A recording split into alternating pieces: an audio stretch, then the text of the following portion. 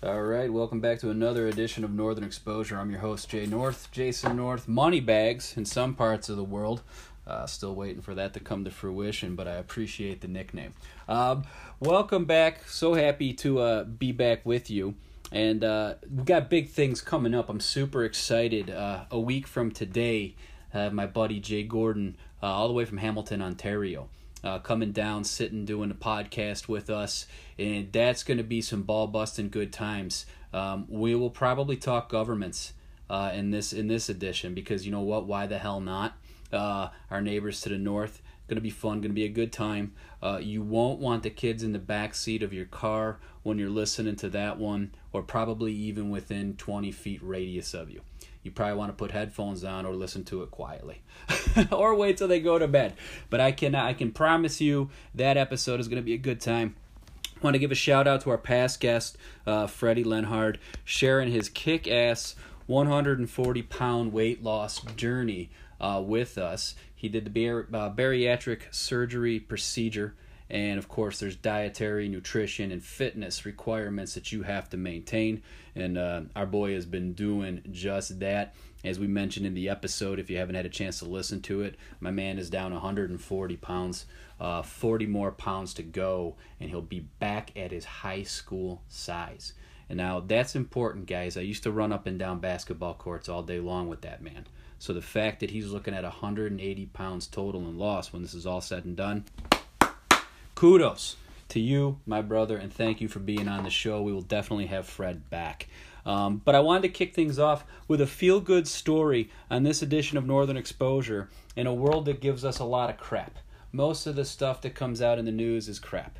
Well, golf, in a very little quiet tournament, minor tournament. Now, what would they call a major? These aren't the tournaments you're going to see Mickelson and Tiger Woods and whoever else is awesome right now, because I'm not a golf fan. I do confess. So I have no idea who some of these frickin' guys are, but I know the guys that play in the majors, like the top 10, top 15 guys, are usually pretty consistent. Gentleman named Brandon Matthews, aspiring to make the Open tournament, be a big deal for him. I think it would be his first major. I don't recall. The article on golf.com didn't really elaborate to that, but we have some feel good, and I actually discovered it on the Scott Van Pelt show. So kudos to Scott Van Pelt.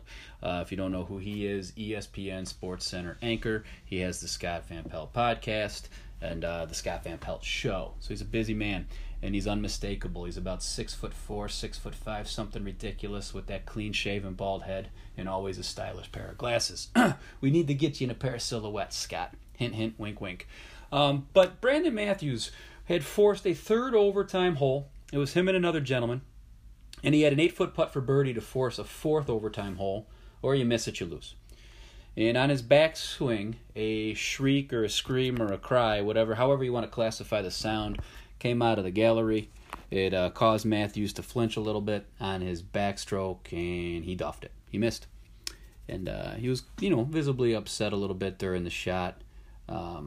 Wasn't throwing a temper tantrum or anything like that, but you could just tell in his body language that he was upset. He had a chance to go to a major. Well, the tournament director went up to Matthews after and had indicated to him that the yell came from a Down syndrome golf fan who was just overwhelmed in the moment and overcame with excitement and couldn't contain it. And at that point, Matthews said, I want to go meet him. And so they brought Matthews out to meet the golf fan. He hugged him right away. He wanted the golf fan to know he wasn't mad about anything. He was happy to have him as a fan, because I believe the gentleman was actually trying to cheer for Matthews. And this really, it hits my heart because, in my family we had our Uncle Butch, who was 71 years old when he passed away. And according to his doctor at the time, I don't know if it's still true to this day, but at the time, he was the second oldest living case of Down syndrome in the United States at 71 years of age. And Matthews went on, and I caught it on the Scott Van Pelt show, the actual feed. Golf.com doesn't touch on this, but Matthews had a lot of nice things to say, that he values the Down syndrome people, how happy they are, that they're really phenomenal human beings, and just super excited to have the opportunity to meet him. And he taught us in this moment that there's more important things to life than wins and losses. And on my Facebook page yesterday, I'm going to throw kudos to you, Scott, because I loved it so much. I had posted, for those of you that do follow Northern Exposure on Facebook, I had posted the quote that inspired me yesterday, and that was that adversity does not build your character, it reveals it. And that quote was by Scott Van Pelt. And Brandon Matthews showed that, and no truer words, in my opinion, have been spoken. And I just thought it was a great story. I thought it was a very special story, and just something nice. Because if this thing didn't happen, even if Matthews hit the putt, and he goes on to win this thing, and he gets to play in the Open tournament, which I believe is this weekend, you still wouldn't have heard of him. You wouldn't have heard of him. Because, let's be honest, what are the chances? You know what I mean? Just to get there, those bottom guys, they don't mention them. You know, if you're not making the cut going into Saturday, your name doesn't get brought up too often. So, a good feel-good story. Hindsight being 2020, probably glad it happened. Everybody now knows who Brandon Matthews is, and everybody can now kind of take away that, hey, this guy might be a hell of a human being. So, again, a good feel-good story. We love it. I love it. Down syndrome people are some of my favorites in the world.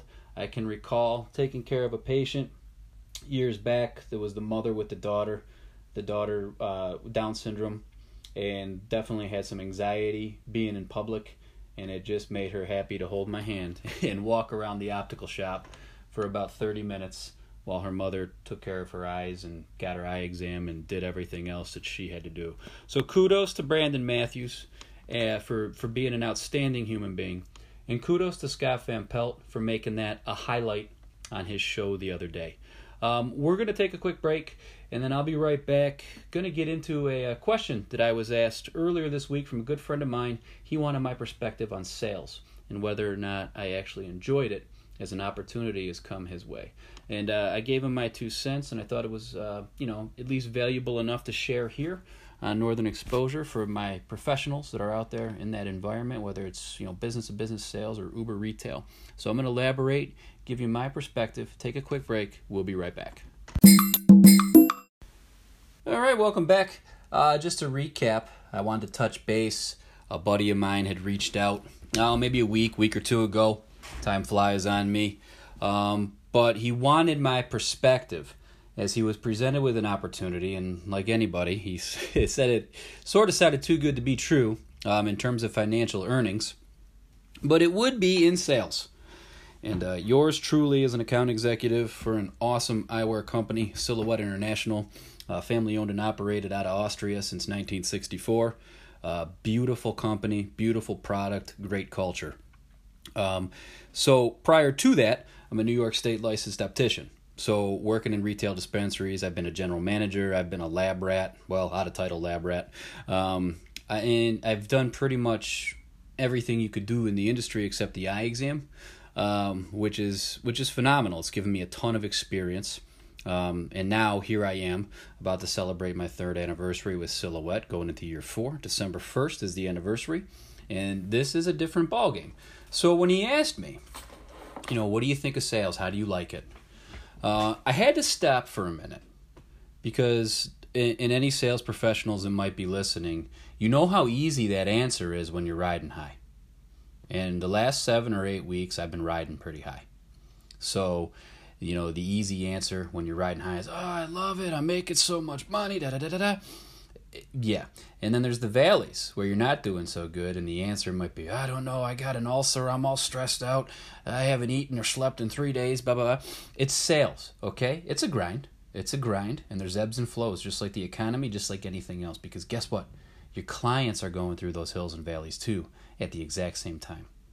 So I paused before I gave him my answer, and the reason I share it with you, the listener, is because, one part of doing this podcast, of course, is to have a good time, bust some chops, get some laughs, introduce you to some people that you may be like, what the hell's the cat tree guy? What's up, Jeff Whiting?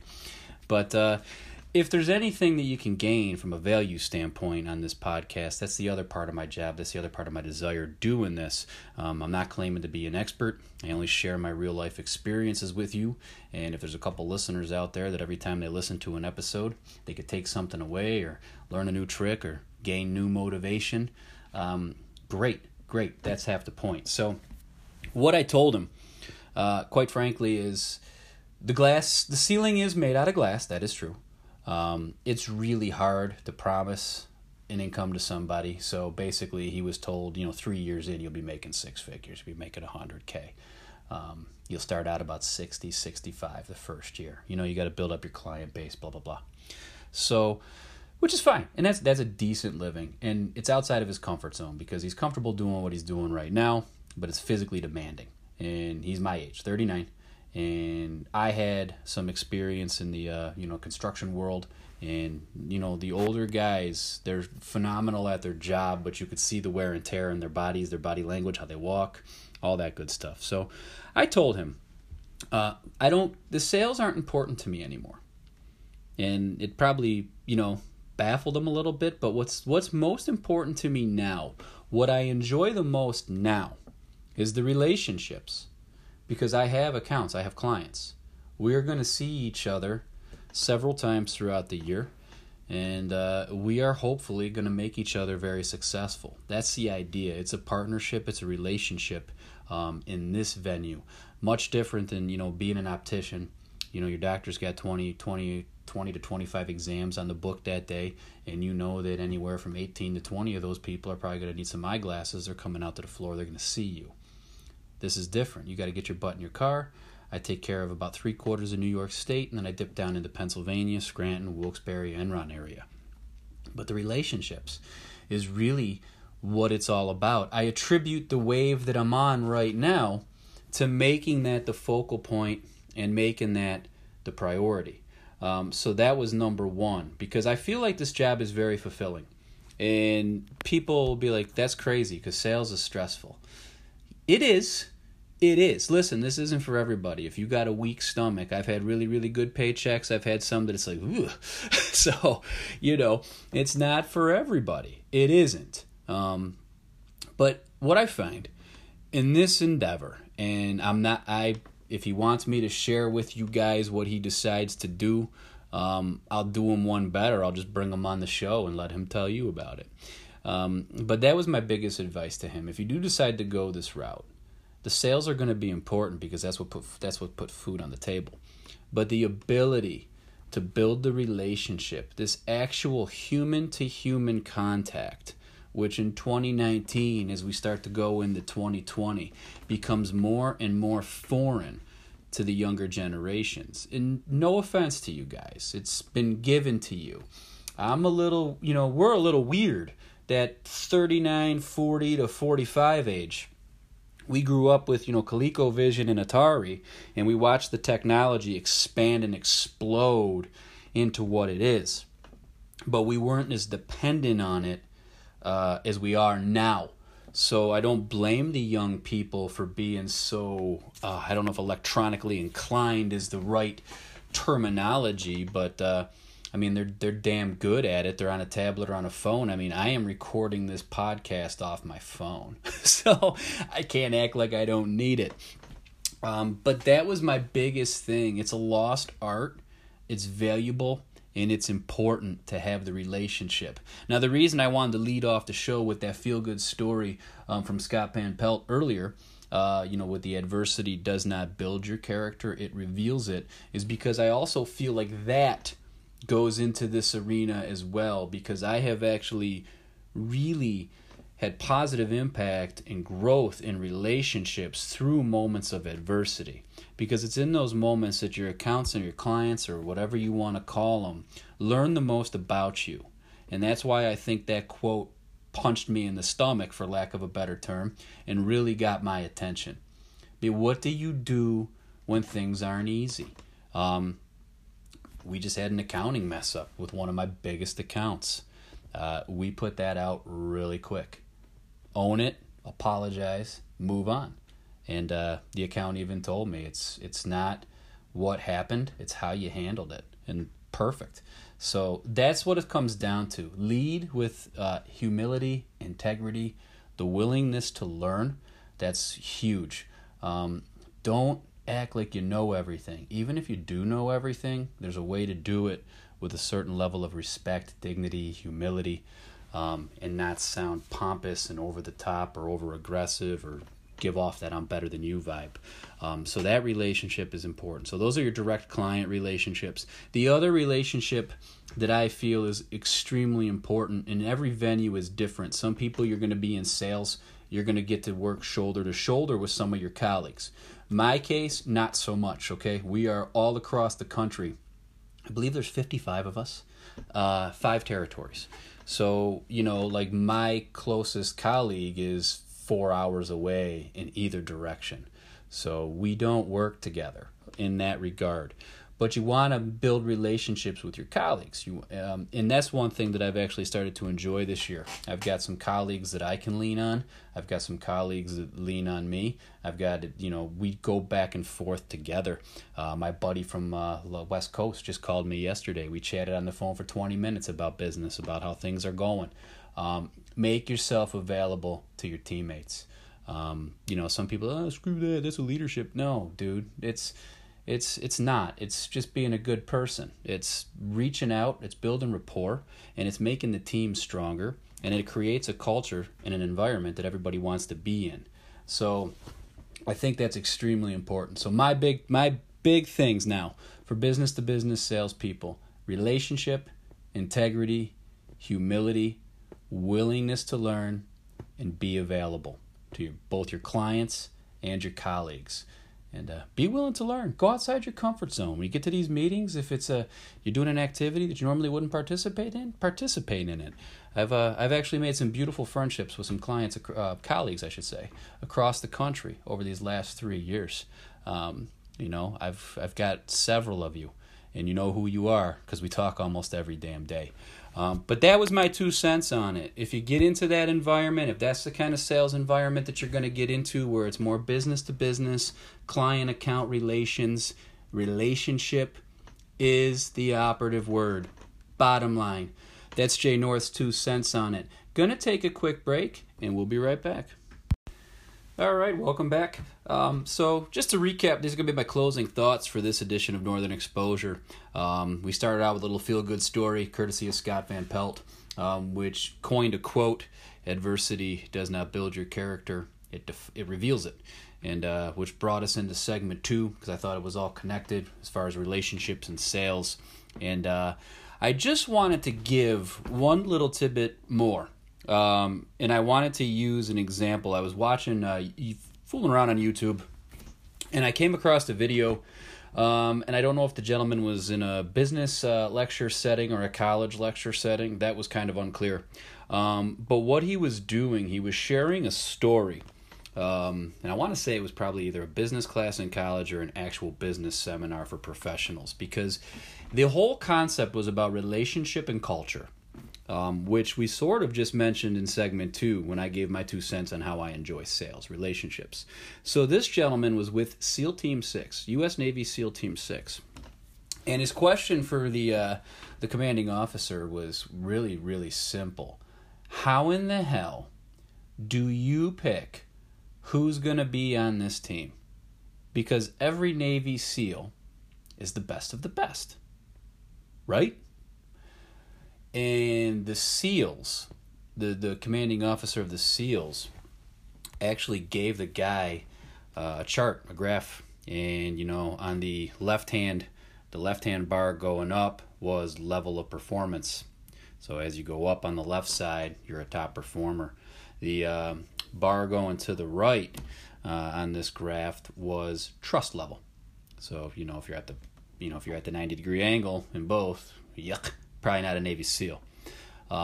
So he turned the tables back on the guy. He said, okay, so what do you think we go for? And he's like, well, it's military, right? You probably want your top performers. That was the wrong answer. What we found out with SEAL Team 6 is that they would rather take a medium performer with top-level trust. As the commanding officer said, If you go into a place, any place of business, you could say, who's the asshole? And they usually point at the guy that's or girl who's exclusively the top performer. And it got my attention because I've been in environments where the top performer, statistically speaking, was the biggest schmuck in the place, right? So I found this to be intriguing. And the commanding officer told the gentleman, he goes, I need men on this team that I can trust at my house, with my wife, with a large amount of my money on the kitchen table. The guy was just blown away. It all came back to trust. So you have the elitist level of military in this United States putting emphasis on trust, which corresponds into relationship versus performance. I thought it was pretty insightful.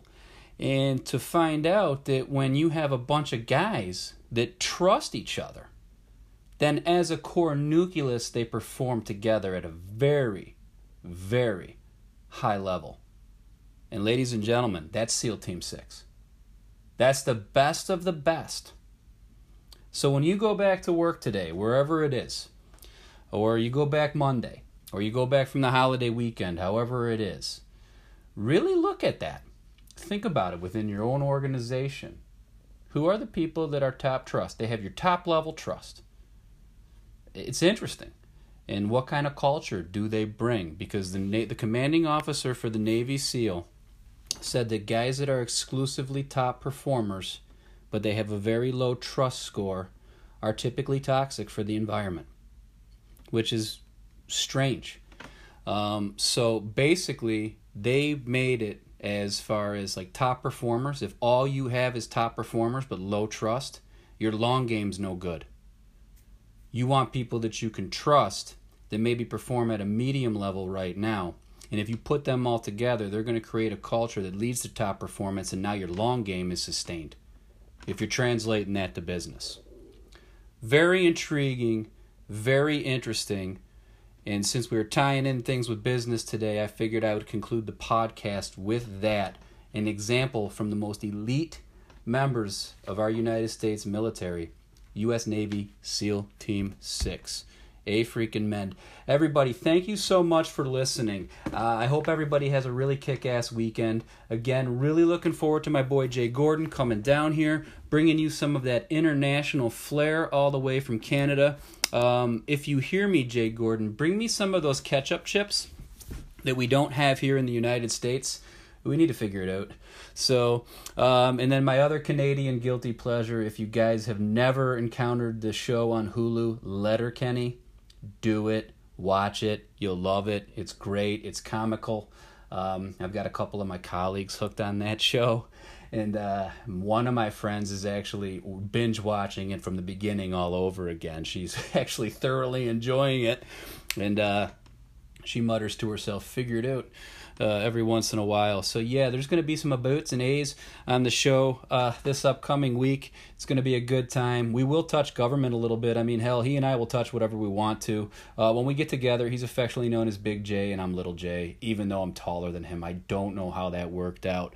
But I love you, brother. I can't wait to get you down here. This is going to be fun. And again, back-to-back years where you guys come down and hang out with me and my wife, family for Thanksgiving weekend, which is awesome. So kudos to you. Thank you so much, everybody, for listening. Hope you guys have a good weekend, and be well. We'll talk to you soon.